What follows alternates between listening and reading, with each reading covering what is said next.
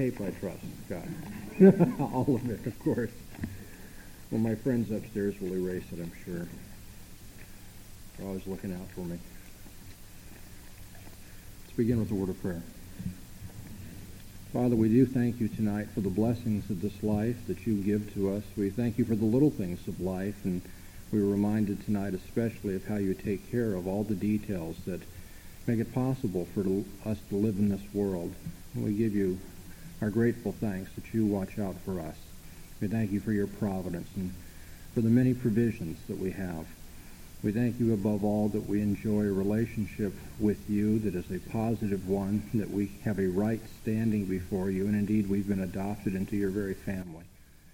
We pray you would help us to appreciate that above all tonight, that we might value very highly that relationship and guard it, not let anything interfere with it. We pray, Father, you would give us the courage, the spiritual courage, to get rid of any obstacle that stands in the way of our relationship with you and our ongoing Christian life and testimony. We do ask that you would not only forgive us of our sins this night, but that you would grant us also the assurance that we have been forgiven, that we might live in confidence before you, because we have come into your very presence by means of the blood of Jesus, our great high priest. For it's in his name we pray. Amen. All right, we're in Hebrews, the 10th chapter, and our lesson begins at verse 26 tonight, which is, tough material. We're going to be talking about apostasy and the unforgivable sin again, and there's a reason for that. But I would still like to go all the way back to the beginning of Hebrews chapter 10 and read for you, to put this in context, read from the first verse, and I'll end our reading at verse 31. Hear God's word. For the law, having a shadow of the good things to come, not the very image of the things, can never with the same sacrifices year by year which they offer continually make perfect them that draw near. Else would they not have ceased to be offered, because the worshippers, having been once cleansed, would have had no more consciousness of sins. But in those sacrifices there is a remembrance made of sins year by year. For it is impossible that the blood of bulls and goats should take away sins. Wherefore, when he comes into the world, he says, sacrifice and offering you would not, but a body you did prepare for me, and whole burnt offerings and sacrifices for sin you had no pleasure. Then said I, Lo, I am come, in the roll of the book it is written of me, to do thy will, O God. Saying above, sacrifices and offerings and whole burnt offerings and sacrifices for sin you would not, neither had pleasure therein, the which are offered according to the law. Then has he said, Lo, I am come to do thy will. He takes away the first, that he may establish the second, by which will we have been sanctified through the offering of the body of Jesus Christ once for all. And every priest indeed stands day by day ministering and offering oftentimes the same sacrifices, the which can never take away sins. But he, when he had offered one sacrifice for sins forever, sat down on the right hand of God, henceforth expecting his enemies to be made the footstool of his feet. For by one offering he has perfected forever them that are sanctified. And the Holy Spirit also bears witness to us, for after he has said, This is the covenant that I will make with them after those days, says the Lord. I will put my laws on their heart, and upon their mind also will I write them. Then he says, And their sins and their iniquities will I remember no more. Now where remission of these is, there is no more offering for sin.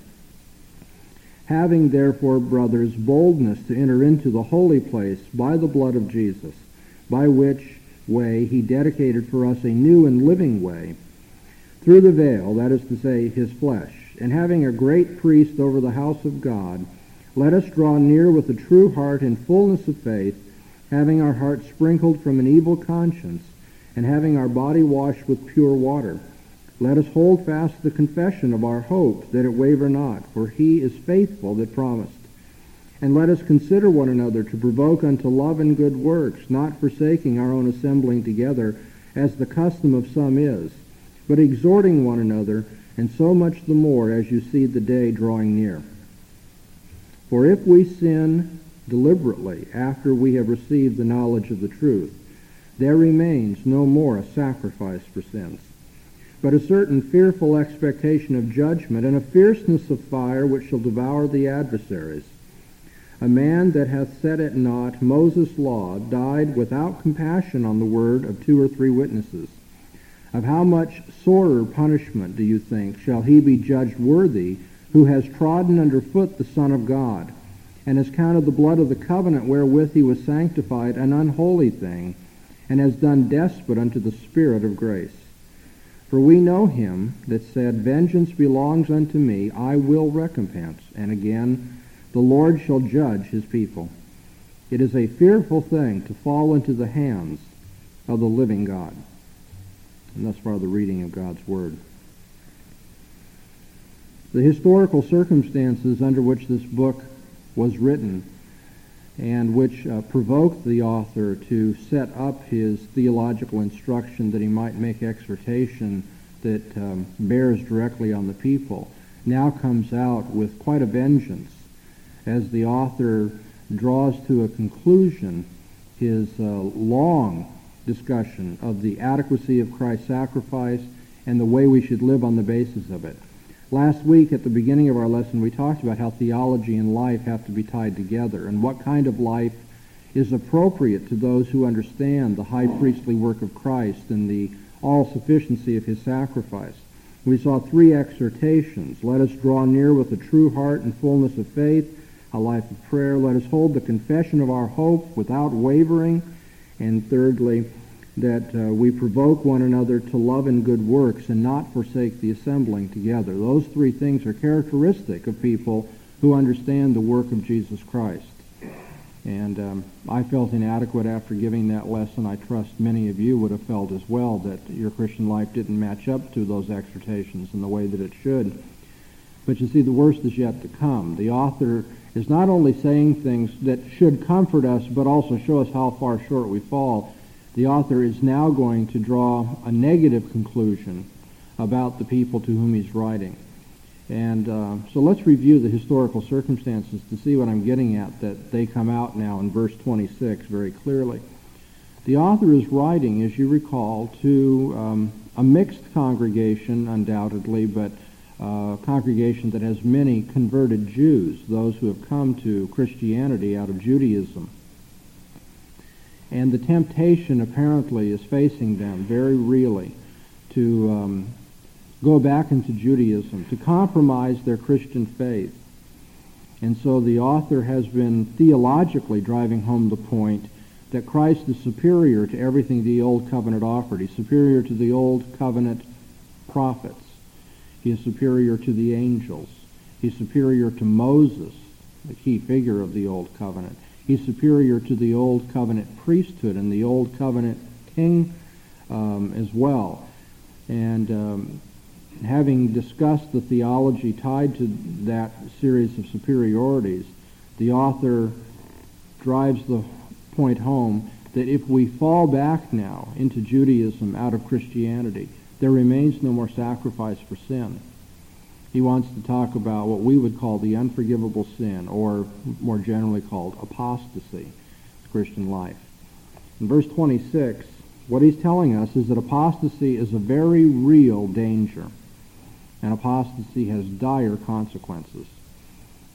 Many people who do not understand the system of theology called Calvinism, or the Reformed faith, have the misconception that Calvinists are Calvinists just because they don't worry about or don't think there's anything to be concerned about in the prospect of apostasy. I learned many years ago, and now I kind of carry it with me, that when someone says I'm a Calvinist, that doesn't necessarily mean that they believe the way I do in terms of the 5 points of Calvinism or covenant theology or the Westminster Confession of Faith. That often the term Calvinism is used in the Christian church to mean someone who holds this view, once saved, always saved. As long as you believe in eternal security, you're a Calvinist. Even if you deny predestination and total depravity and, the substitutionary atonement or limited atonement or what have you, the main point is that you hold once saved, always saved. Now, with that general conception of Calvinism, either the shallow one or having a broader view of Calvinism but thinking still the heart of it is this eternal security, then the thought is that in Calvinist circles, it's hard to take seriously, or we don't take seriously, these calls about apostasy, the exhortation against apostasy, because after all, once you're saved, you have nothing to worry about. And so taking the popular conception of once saved, always saved, it would be appropriate to tell you, even though you're not going to like it, that that's a doctrine straight out of hell. Because you see, the popular doctrine is not once you are genuinely saved, which no one knows, except perhaps you yourself in terms of the inward testimony of the Spirit. No one knows till the end of your life, and only God knows the heart even then. But the popular doctrine is not once genuinely saved, you're always saved. The popular doctrine is once you profess salvation, once you profess faith, you can never be lost. And that is not true. And I know it's a little unnerving the first time we have to face that, or well, actually it's unnerving every time we face it, I suppose. We need to realize that professing Christian faith does not assure our place in the kingdom of heaven, unless, of course, the profession has a reality in our heart of hearts, which, if it does, will always manifest itself. Repentance will always be there. And so I don't for a minute want to take away eternal security that's genuine eternal security, but I do want to take away what the Puritans often called carnal security. Distrusting in some kind of outward or fleshly act, something that we've done, you signed a decision card, you become a member of the church, you were baptized, whatever it may be, thinking from that point on, you may not be a real good Christian. You may be a carnal Christian. You know, you've heard that terminology, but you will truly be saved no matter what your life is like. That is not the case. That is not biblical. And it is the height, you see, of insensitivity to not warn the congregation and the sheep of the danger that exists of apostasy. So, the author of this epistle does that. Apostasy is a very real danger. He says it has dire consequences, and he's emphasizing this now for the, I'd say fourth or fifth time anyway. Let's go back in the epistle and see how repeatedly he gets to this theme. The very fact that it comes up so often tells you this is on his heart. Everything that he's writing keeps being focused in on this. Don't fall back. Chapter 2, verses 1 and following. Therefore we ought to give the more earnest heed to the things that were heard, lest aptly we drift away from them. And it goes on, but I'll just leave it right there. Notice the threat that we might drift away from the gospel, the things that have been heard. Chapter 3, verse 12. Take heed, brothers, lest aptly there should be in any one of you an evil heart of unbelief and falling away from the living God. Chapter 4, verse 1. Let us fear, therefore, lest aptly a promise being left of entering into his rest, any one of you should seem to have come short of it. And you can continue in chapter 4, but the theme is there, the threat that we might not press into the promised rest of God. It is possible that we'll fall short of heaven, he says. And then, of course, the well-known passage in chapter 6, verses 4 and following, for as touching those who were once enlightened and tasted of the heavenly gift and were made partakers of the Holy Spirit and tasted the good word of God and the powers of the age to come, and then fell away, it is impossible to renew them again unto repentance, seeing they crucify to themselves the Son of God afresh and put him to open shame. And so here you have it in chapter 2, in chapter 3, in chapter 4, in chapter 6, and now in chapter 10. He comes back to it. The threat that we might drift away, we might fall short of the promised rest, that we might lose the benefit that we had presumed to have in our professing Christ. He says, for if we sin deliberately, or willfully, depending on how you want to translate it, if we sin willfully, after we have received the knowledge of the truth, there remains no more sacrifice for sins, but rather a certain fearful expectation of judgment and a fierceness of fire which shall devour the adversaries. The author becomes very explicit. Now he says, if you apostatize, if you deliberately sin against the truth, the only prospect there is for you is the fiery judgment of God that devours adversaries. And so we need to take some time and discuss this. Who are apostates? According to this passage, What do apostates do? I'd like you to come up with this in your own words. They willfully turn away from the truth of the gospel and turn to something else to say. Okay, they willfully turn away from the truth of the gospel.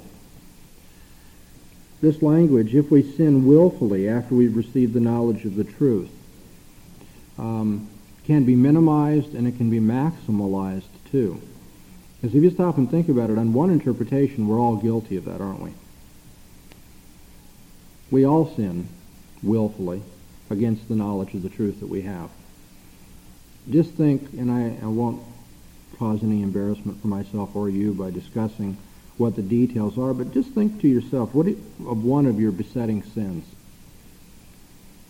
and the agony you've had over it and the guilty feelings you have about it. Part of the reason you feel so guilty is you know that I'm just making this, maybe it's anger, If you show a short fuse, you know that you're not supposed to do that. And so you read this verse and say, well, I've received the knowledge of the truth, and even knowing that it was wrong, I willfully did it. It's not like I just accidentally became angry. You see, now that would be interpreting this in a maximal fashion to say that virtually any sin makes you guilty of falling away from the living God. That's not what the author is saying here. We're going to contrast what he's speaking of to a condition described in chapter 5, verse 2, which we can turn back to. Very comforting passage, verse 5. I'll begin at, chapter 5, beginning at verse 1. For every high priest, being taken from among men, is appointed for men in things pertaining to God, that he may offer both gifts and sacrifices for sins, who can bear gently with the ignorant and erring, for that he himself also is compassed with infirmity. High priests deal with sinners. Jesus especially is the great high priest, according to chapter 4, verse 15, is touched with the feeling of our infirmities, of our weakness. And the author speaks of those who sin with ignorance and waywardness, that the high priest bears gently with the ignorant and the erring. There are different ways of translating that. But clearly, we have one kind of sin that comes from, if you will, spiritual weakness. And that is what I'd like to believe is true of all of us, myself, tonight. That when we sin, even when we feel terrible about our besetting sins, it comes from our weakness. That doesn't make an excuse for it. What that means is we feel badly about that. We don't wish that were the case, even when we do it knowing that it's wrong. That is different from what is being described now in chapter 10, verse 26, as sinning deliberately after receiving the knowledge of the truth. There's a kind of hard-heartedness and provocativeness and irremediable character to the kind of sin being discussed in verse 26 of chapter 10. Apostates sin deliberately, demonstrating a radical rebellion against the gospel. Radical. Radical, one, because it's unqualified. It's not just that... someone could say, Dr. Bahnsen, you rebel against the gospel every day, and I'd have to say guilty. That's true. All of my sins, in a sense, are rebellions against the gospel. But they're not radical rebellion against the gospel. That is unqualified. Now, what qualifies my rebellion against the gospel when I sin every day? What qualifies it is that when I have it drawn to my attention, either by the Holy Spirit or sometimes by a Christian brother, by my wife, whatever it may be, I feel terrible about that. I don't like that. I ask God's forgiveness. And so it is rebellion, but notice it's rebellion that I acknowledge in repentance is coming from what? My weak spiritual condition. And so Jesus deals gently with me. Praise God. Jesus deals gently with the sinner who is sorrowful over his or her sin. But there is a radical kind of rebellion that doesn't come from weakness of spiritual character, that comes from rather strength. Not good, positive, to be evaluated in a commendable way, strength, but a kind of deliberate saying, I know that it's true, I know Jesus is the Son of God, and I just, pardon the expression, don't give a damn. I don't. And I'm going to do it anyway. That kind of radical rebellion that says, I know the truth, but I am not going to live according to it, leaves you without a sacrifice for sins. You see, the apostate sins with a set purpose. This will be overdrawn, but the contrast could be put this way. It's one thing for me to fall into sin. It's another thing for me to say, I deliberately want to sin. You get up in the morning and you say, the thing that I love most of all is offending God. I will not live according to the gospel. Okay, I'm overdrawing it. We see there's a difference between that set determination to rebel from the heart, from the radix, from the stem, to do everything possible to indicate your desire to live contrary to the truth. And someone who says, I know the truth and I fall short of it and I fall short of it, but I keep pushing and I'm sorry for my falling short of it. The apostate sins against the light. Notice chapter 6, verse 4, what we read there. As touching those who were enlightened, they tasted of the heavenly gift. They were made partakers of the Holy Spirit, tasted the good word of God and the powers of the age to come. You see, they were in a position of real privilege. We're not talking about some weak, erring Christian here. We're not talking about somebody who didn't know better. We're talking about somebody who even knew the power of the age to come, the miracles of the Holy Spirit. And yet they turned against the gospel. They fell away. That is a radical rebellion with set purpose against the light. If you want to see the background in the Old Covenant to this distinction that I'm drawing, turn to Numbers 15, verses 27 to 31. Numbers, the 15th chapter, at verse 27.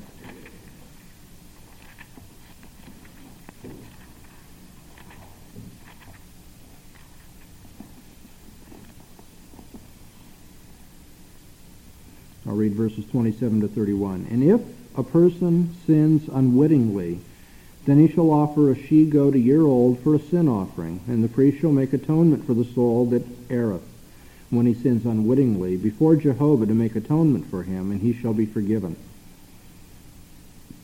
You shall have one law for him that does aught unwittingly, for him that is homeborn among the children of Israel, and for the stranger that sojourns among them. But the soul that does anything with a high hand, whether he be homeborn or a sojourner, the same blasphemes Jehovah, and that soul shall be cut off from among his people, because he has despised the word of Jehovah, and has broken his commandment. That soul shall be utterly cut off, his iniquity shall be upon him. Just for fun, how do your various translations treat this expression, sinning unwittingly, in verse 27? What else do we have as far as an English translation? Sinning unintentionally.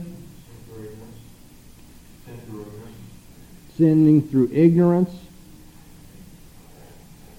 Anybody else have a different translation? Maybe we all carry most of the same Bibles. But I thought that would be interesting to see. It's difficult to know exactly how to put it in English, but the point is that is set over against the person who sins with a high hand. High-handedness, deliberateness, explicit rebellion in the sin. It says here that the person who despises the word of God and blasphemes Jehovah should be cut off. That should help us because Jesus is later going to talk about blaspheming the Holy Spirit, right? The Old Covenant then already drew a distinction with respect to those who could be forgiven and atonement could be made for their sins because they sinned unwittingly. And those for whom there is no more sacrifice for sin, according to verse 31, those who despise the word of Jehovah and break his commandment are utterly cut off, and their iniquity is upon them. There can be no sin offering made for such people. And so the author of Hebrews uses this kind of language when he says, if we sin willfully, with a high hand, deliberately, if you will, we deliberately sin after we've received the knowledge of the truth, there remains no more sacrifice for sin.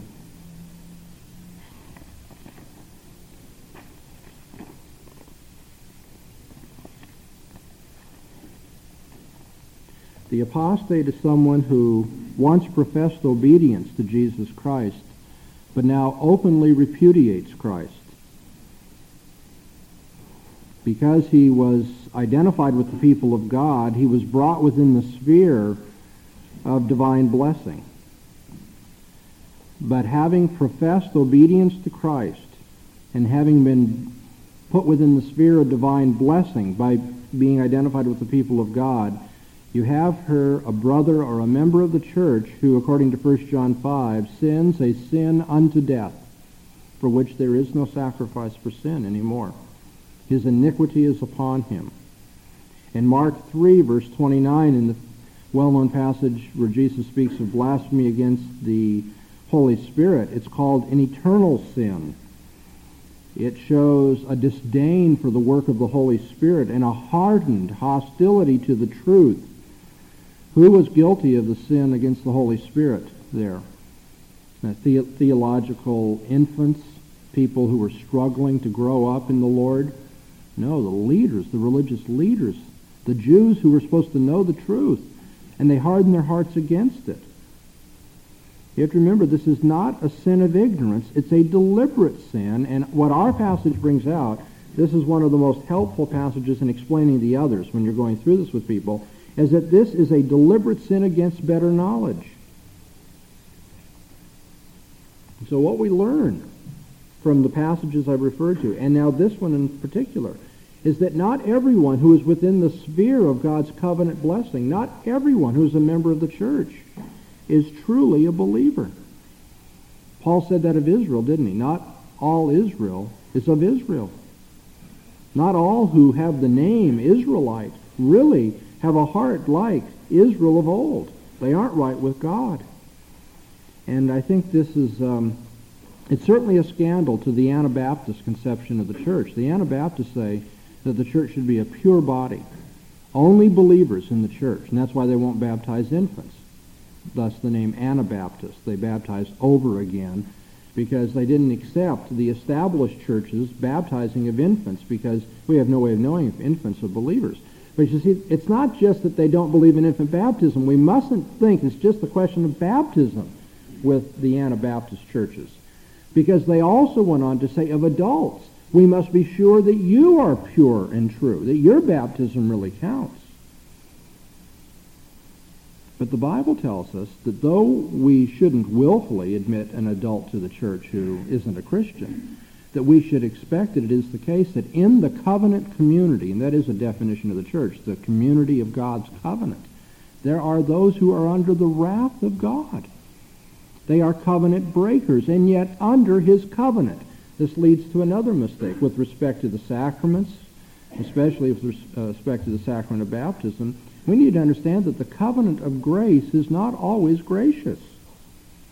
Because God does not have any covenants which are unqualifiedly covenants of blessing. Covenants are, by the very nature of the beast, the very nature of the case, a covenant contains blessings and what? Cursings as well. Covenants are two-sided. If you live according to the covenant and show faithfulness, of course, it blesses you. But if you rebel against the covenant, does God ever have hands that are tied and he says, well, it's a covenant of blessing, so I guess I just have to bless these rebels? No, God is not mocked. Whatsoever man sows, he shall reap. And if those who are within the sphere of covenant blessing rebel against God and have evil hearts of unbelief, they come under the curses of the covenant.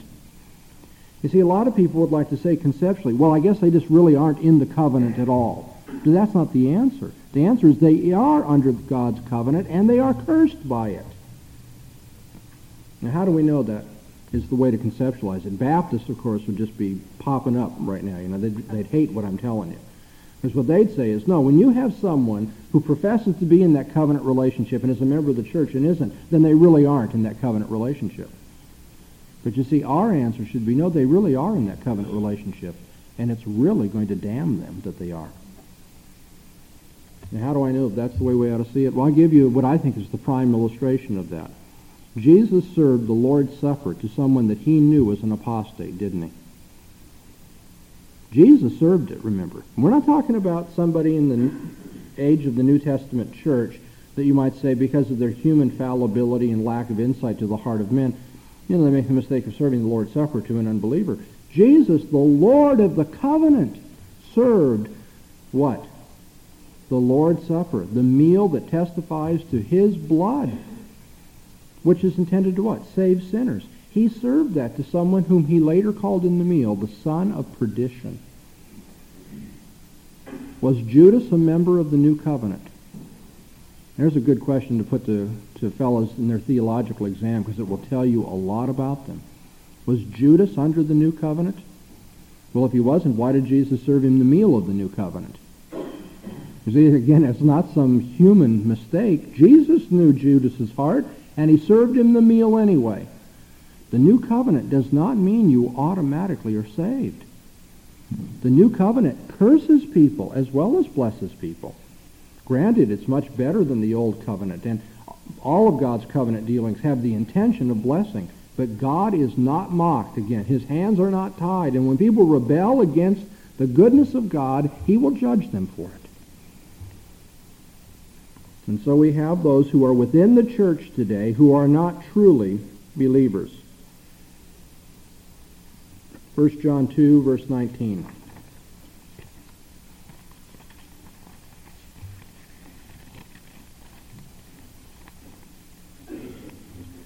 John speaks of those who went out from us, but they were not of us. For if they had been of us, they would have continued with us, but they went out that they might be made manifest that they all are not of us. If they really were of us, they were of the same character with us. John says they would have continued in the Christian faith. But they went out from us to make manifest that they really didn't have that heart. And yet he says they were with us. They went out from among us. And yet they were not of us. Not all Israel is Israel, right? Not all who are in the church genuinely belong to what the church represents. The parable of the sower in Mark, the 4th chapter, and elsewhere in the Gospels, reminds us that sometimes the seed of God, the Word of God, goes out and falls on shallow ground. Now, it's on shallow ground, but it springs forth just like the seed that is on deep ground. And although I don't profess to be a farmer, I understand this pretty well, that when you look at that which is on shallow ground and that which is on deep ground, for the first few days of its growth, you can't tell the difference. It just looks like normal plants growing up. But what happens is that if it's on shallow ground, it only grows for a few days, and then, of course, it dies out because no root can take. And there are people in the church that, you see, you look at them and outwardly they look like everybody else. We shouldn't get in theological hysterics over this. That's what we should expect. That's why Jesus tells these parables, to help us understand. Sometimes people look like plants that are growing, but there's no root to them. And so Jesus says, he who perseveres to the end shall be saved. The only way that I know about any of you, although I wish all of you well, and I pray for you as your pastor, and I believe your professions of faith, but you see, I have to tell you that if you should turn against Jesus Christ next week, if you should start falling into sin for which you are not repentant, I will not hesitate eventually to draw the conclusion that you are not really of the Christian church, that you were among us, but your heart really wasn't with us. And how will I know? And of course, how will you know about me? Pastors apostatize too. In fact, it may scare you how often it happens. He who perseveres to the end shall be saved. That's the only way you know. Remember Demas? Remember Simon Magus? Remember the virgins of Matthew, the 25th chapter? Remember Judas? They all look like they were members of the covenant community, but they weren't. And I think the passage that really drives this home has always been helpful, not that it's not a threatening passage, but helpful to understand this theologically, is Matthew, the 7th chapter, verses 21 to 23. Matthew 7, 21 to 23. Jesus, in the Sermon on the Mount, speaks these well-known words. I'm going to read verse 20 just to put this in context. Therefore, by their fruits you shall know them. Now he says, "Not everyone who says unto me, Lord, Lord, shall enter into the kingdom of heaven, but he that does the will of my Father who is in heaven." Right there, Jesus says an open profession of him, and that is the Christian profession. That's the heart of the Christian profession of faith, that Jesus is Lord. And he says, not everyone who says to me, Lord, Lord, will enter into the kingdom of heaven, but only those who do the will of my Father. And now listen, what's the will of his Father? Our charismatic friends need to hear this, and I don't mean to pick on any group, the Baptists or Charismatics. This is a lesson for our hearts too. But he says, "Many will say to me in that day, Lord, Lord, did we not prophesy by thy name? And by thy name cast out demons? And by thy name do many mighty works?" Which is a word for miracles. I don't think they're lying here. Now, what good would it do to lie to Jesus? He knows. They did cast out demons. They did do miracles. They did prophesy in his name. And Jesus says, "And then will I profess unto them, I never knew you. Depart from me, ye that work iniquity." Lawlessness, iniquity. Not doing the will of my Father who is in heaven. All of the wonderful outward deeds that you have done in the eyes of men that make you seem religious, make you seem, in fact, a leader among Christians, are nothing if Jesus doesn't know you. There are some who profess the name of Jesus and who do mighty miracles who do not belong to Jesus. Now again, I know it's a disturbing message, but you need to hear it, lest you have that carnal security I warned you against at the beginning of the lesson. You must not presume that everything's all right with you, and because you signed a decision card, or you've been baptized, or you're a member of a good, strong church, or whatever, you must not ever presume that God will have to save you. Once professing salvation does not mean eternally saved. Again, that's right out of the pit of hell. The idea that if I make profession of faith, I can't be lost. You can profess faith and be lost. Of course, you can't really be regenerated and lost. Praise God. That if your heart is changed, then you will not sin deliberately against the gospel. You will not go out from the Christian church. You will persevere to the end. And our confidence is in God, isn't it? That work that he has begun in us, he will perfect until the day of Christ Jesus. God doesn't begin a saving work. He doesn't begin any work, as a matter of fact, and give it up.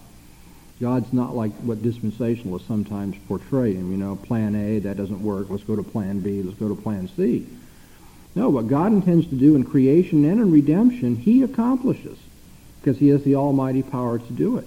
We need to remember that the truth of Calvinism, rooted in the sovereignty of God, does have that comforting application that just because God is sovereign, I can be sure of my salvation, because it rests in his work in me.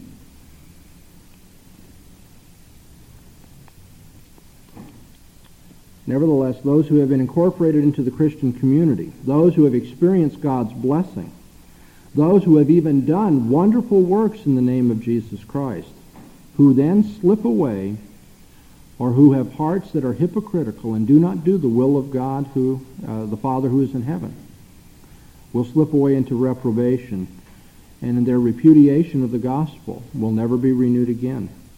They will take their stand with those who called for the crucifixion of Christ. You remember that the people who crucified Jesus a week earlier had done what? They extolled him. Hosanna to the Son of David. Blessed is he who comes in the name of the Lord. And then they crucified him. There are people who do, that was a historical event, there are people who spiritually recapitulate that in their lives. They extol Jesus, profess faith in him, then they want to crucify him again. That happens. They publicly confessed allegiance to Christ, but now they renounce their baptism. They renounce their profession of faith. Apostasy is a very real danger. The author of Hebrews in chapter 10 tells us that if we reject the sacrifice of Christ, we will be left with no sacrifice at all. For Christ's sacrifice nullified the Levitical system. I've already telegraphed to you in previous lessons where I'm going with this. In historical context, the apostates about whom the author is writing were people who wanted to fall back into Judaism in particular. And what he has told them in terms of the theological middle section of the book here is there's nothing left in Judaism to go back to. There is no more sacrifice for sin. Because Christ, having come a high priest who offered himself as the sacrifice and sat down at the right hand of God, has totally put out of gear anything having to do with the old way of being right with God. And so verse 18 in chapter 10 has already said, now where remission of these is, there is no more offering for sin. And though some commentators want to deny the connection, I believe verse 26 picks that up. If we sin willfully after that we've received the knowledge of the truth, there remains no more sacrifice for sins. Fall back into Judaism, there's nothing there. There is no sacrifice for sins acceptable to God. And I do believe that this applies to apostates outside of Judaism, but historically this is applying specifically to those who want to go back to the Jewish system where there is no sacrifice for sins. Those who will not have Christ's sacrifice will have none at all. And that makes verse 18 very interesting. In a sense, verse 18 has a covenantal thrust because it can indicate blessing, it can indicate curse. Think about it. There is no more sacrifice for sins. That's a great blessing for those who, as unbelievers, come to Jesus Christ. They know that they don't need anything else, that Jesus has once and for all done it. There is no more sacrifice. But you see, it has its downside. The curse side is those who will not come to Jesus don't have any other option but judgment. And that's exactly what our author says in verse 26. There remains no more sacrifice for sins, but a certain fearful expectation of judgment and a fierceness of fire which shall devour the adversaries. What prospect remains for apostates? The fearful prospect of judgment. Verse 31, it is a fearful thing to fall into the hands of the living God. Don't presume to stand before God without the protection of Christ's atoning sacrifice. It's a fearful thing to come before God. The fear of God, is that a Christian virtue? Should we fear God? How many little ditties have we heard that tell us, no, we shouldn't be afraid of God? John Murray says it is the height of blasphemy to suggest that we shouldn't fear God when we have reason to fear God. It is a fearful thing to fall into the hands of the living God. And the only reason the fear of God is translated into reverential law and obedience in our lives is because not only are we afraid of God's judgment, but we also have an advocate who stands up for us, whose blood has made peace with God for us. The author speaks, this is a terrible expression, terrible in terms of what it should do to us. The fierceness of fire which shall devour the adversaries. Fierceness of fire, in Greek, you need to understand the genitive construction, can be understood as the fury of fire, or if you will, fiery zeal. It could be translated, fiery zeal. There is a fiery zeal that shall devour the adversaries. With that understanding of the Greek, turn to Isaiah 26:11, because you'll see the same kind of expression used. Please turn tape over at this time. It's hard to turn pages with things on your thumbs, by the way. Jehovah, thy hand is lifted up, yet they see not, but they shall see thy zeal for the people and be put to shame. Yes, fire shall devour thine adversaries. The fire of God's zeal shall devour his adversaries. Turn to Zephaniah chapter 1. Some of you in the congregation will remember we had a preaching series on Zephaniah. Zephaniah 1, verse 18.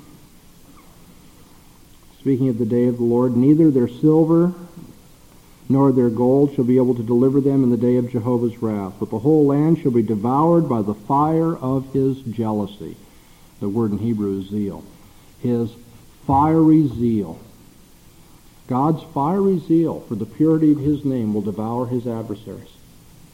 So it says in the prophets, and now the author of Hebrews brings that to bear here. For apostates, they have no option but to be devoured by God because they are his enemies. And now he goes into one other word about apostasy.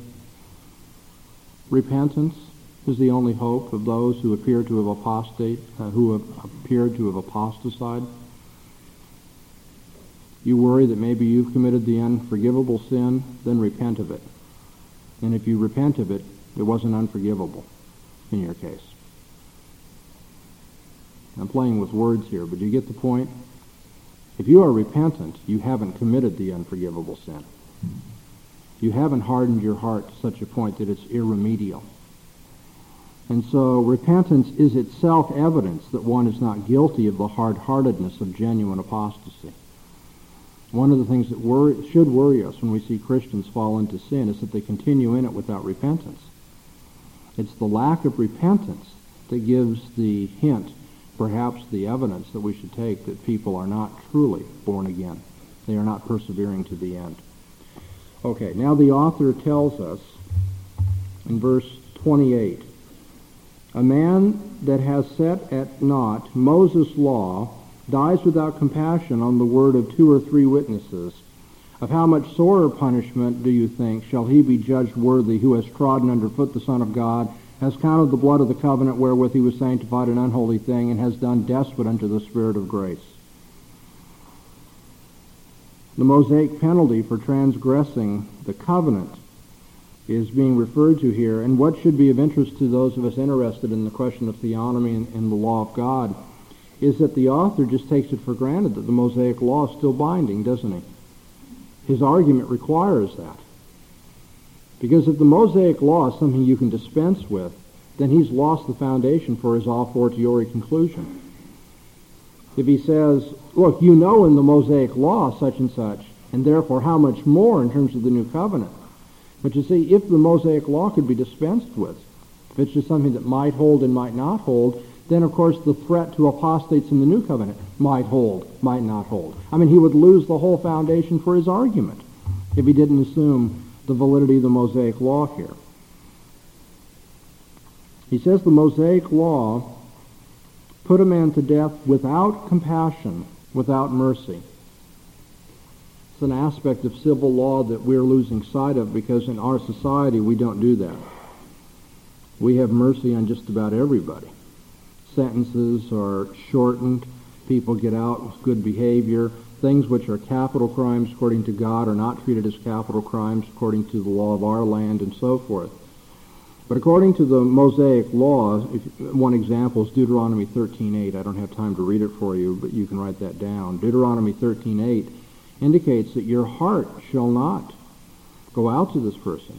You shall not show mercy. When a person has committed a crime against the Mosaic law, he was to be executed without mercy. Does that sound horrible? It's not. Because you see, if the civil law shows mercy, who ends up showing the mercy?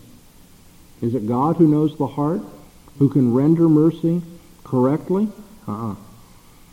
It's the judge at the bench who does what? Becomes someone, the Hebrew expression, who looks upon the face. What we call as a respecter of persons.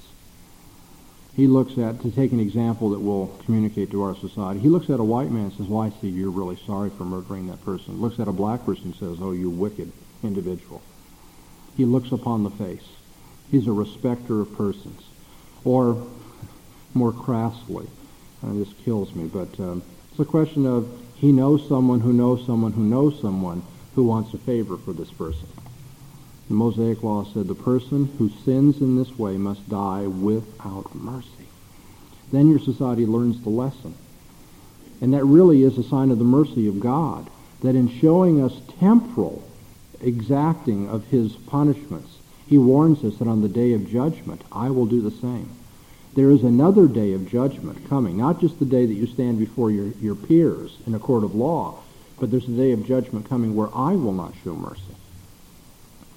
And so it is, in fact, one of the signs of God's mercy toward us that he lets us learn that in our civil affairs, that we not have to go through this eternally. Nevertheless, the Mosaic law said a man should die without mercy, and the author says, of how much sorer punishment do you think shall he be judged worthy who has trodden underfoot the Son of God? He reasons from the lesser to the greater. The Old Covenant people had the promises of God, but they didn't have the fulfillment of those promises. New Covenant people have the promises and their fulfillment, and because they live with greater privilege, they bear greater responsibility. How much more are you guilty in the days of the New Covenant for sinning against God? And three things are done by the apostate according to this verse. First, he speaks of those who have trodden underfoot the Son of God. But that language itself is almost painful to read, isn't it? Here are people who walk all over Jesus, is what he says. They tread Jesus under their feet. Of course, that's a figure for what? The greatest contempt. That's exactly what the Jewish leaders did to Jesus. We're running out of time, so I'll just give you the passage. Luke 22, verses 70 and 71. At the trial of Jesus, the Jewish leader says, they say, well then, are you the Son of God? And he says, you have spoken well. I am. And then they say, what further evidence do we need? And they crucify him. They go to Pilate, had him crucified, but the point is, that was it. They would not have him be the Son of God. And so those who reject him now are put in the same category with the Jewish leaders who crucified Jesus. They have trodden underfoot God's Son, the one who claimed to be the Son of God. Secondly, they have counted the blood of the covenant wherewith he was sanctified an unholy thing. The blood of the covenant? Where is the blood of the covenant also spoken of in the New Testament? What might this be a reference to? Well, of course, historically, the blood of the covenant is the blood Jesus shed so that we might be in covenant with God, a saving covenant with God. But where do we have the language of the blood of the covenant applied in the New Testament? Doug? The Lord's Supper, right. In 1 Corinthians 11, which we will look at real quickly, 1 Corinthians 11, verses 25, 27, and 29. I want to point out a couple of things. 1 Corinthians 11, verse 25. In like manner also the cup after supper, saying, this is the cup of the new covenant in my blood. This do as often as you drink it in remembrance of me. The blood of the covenant is what we drink in the Lord's Supper, symbolically.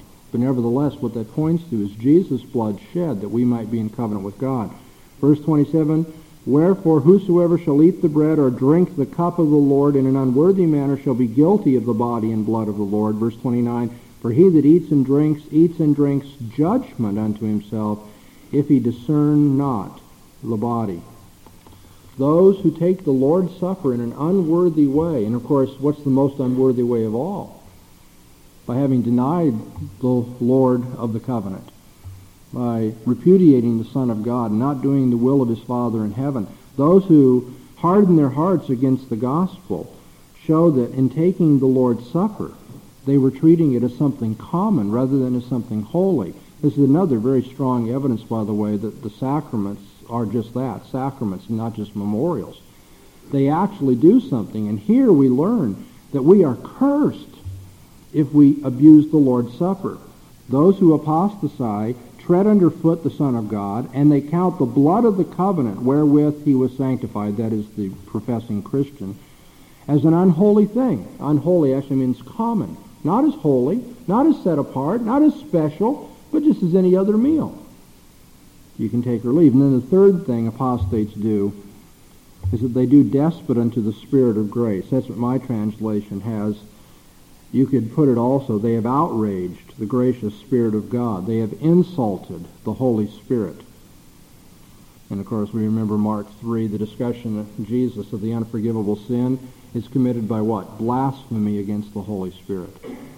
Those who turn against Jesus Christ and have no more sacrifice for sin have not only trodden him underfoot, but they have shown that they treated the communion meal as something common rather than holy, and they have insulted and outraged the Holy Spirit, who is the Spirit of grace.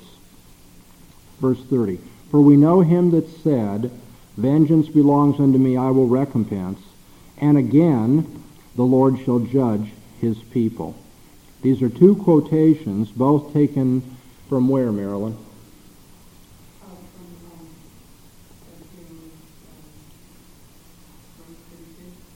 Deuteronomy 32. What do we call Deuteronomy 32? The Song of Moses, exactly.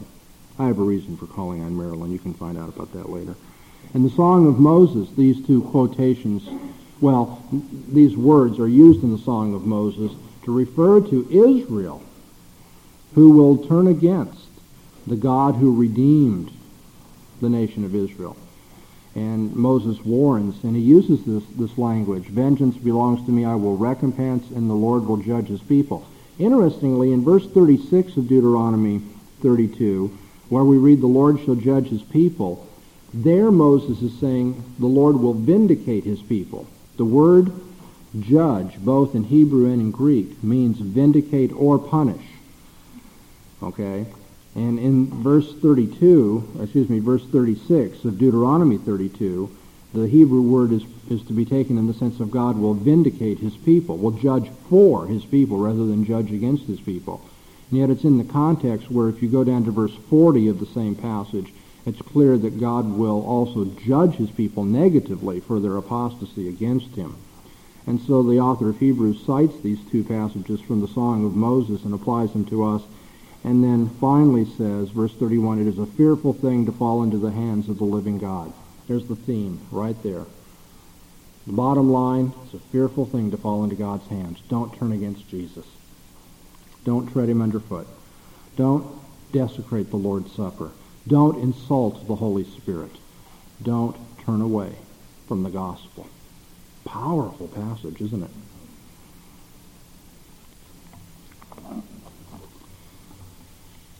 Now this brings it all home. One last grammatical observation of great theological significance. The author throughout uses the first person plural. Let us make sure we. He includes himself.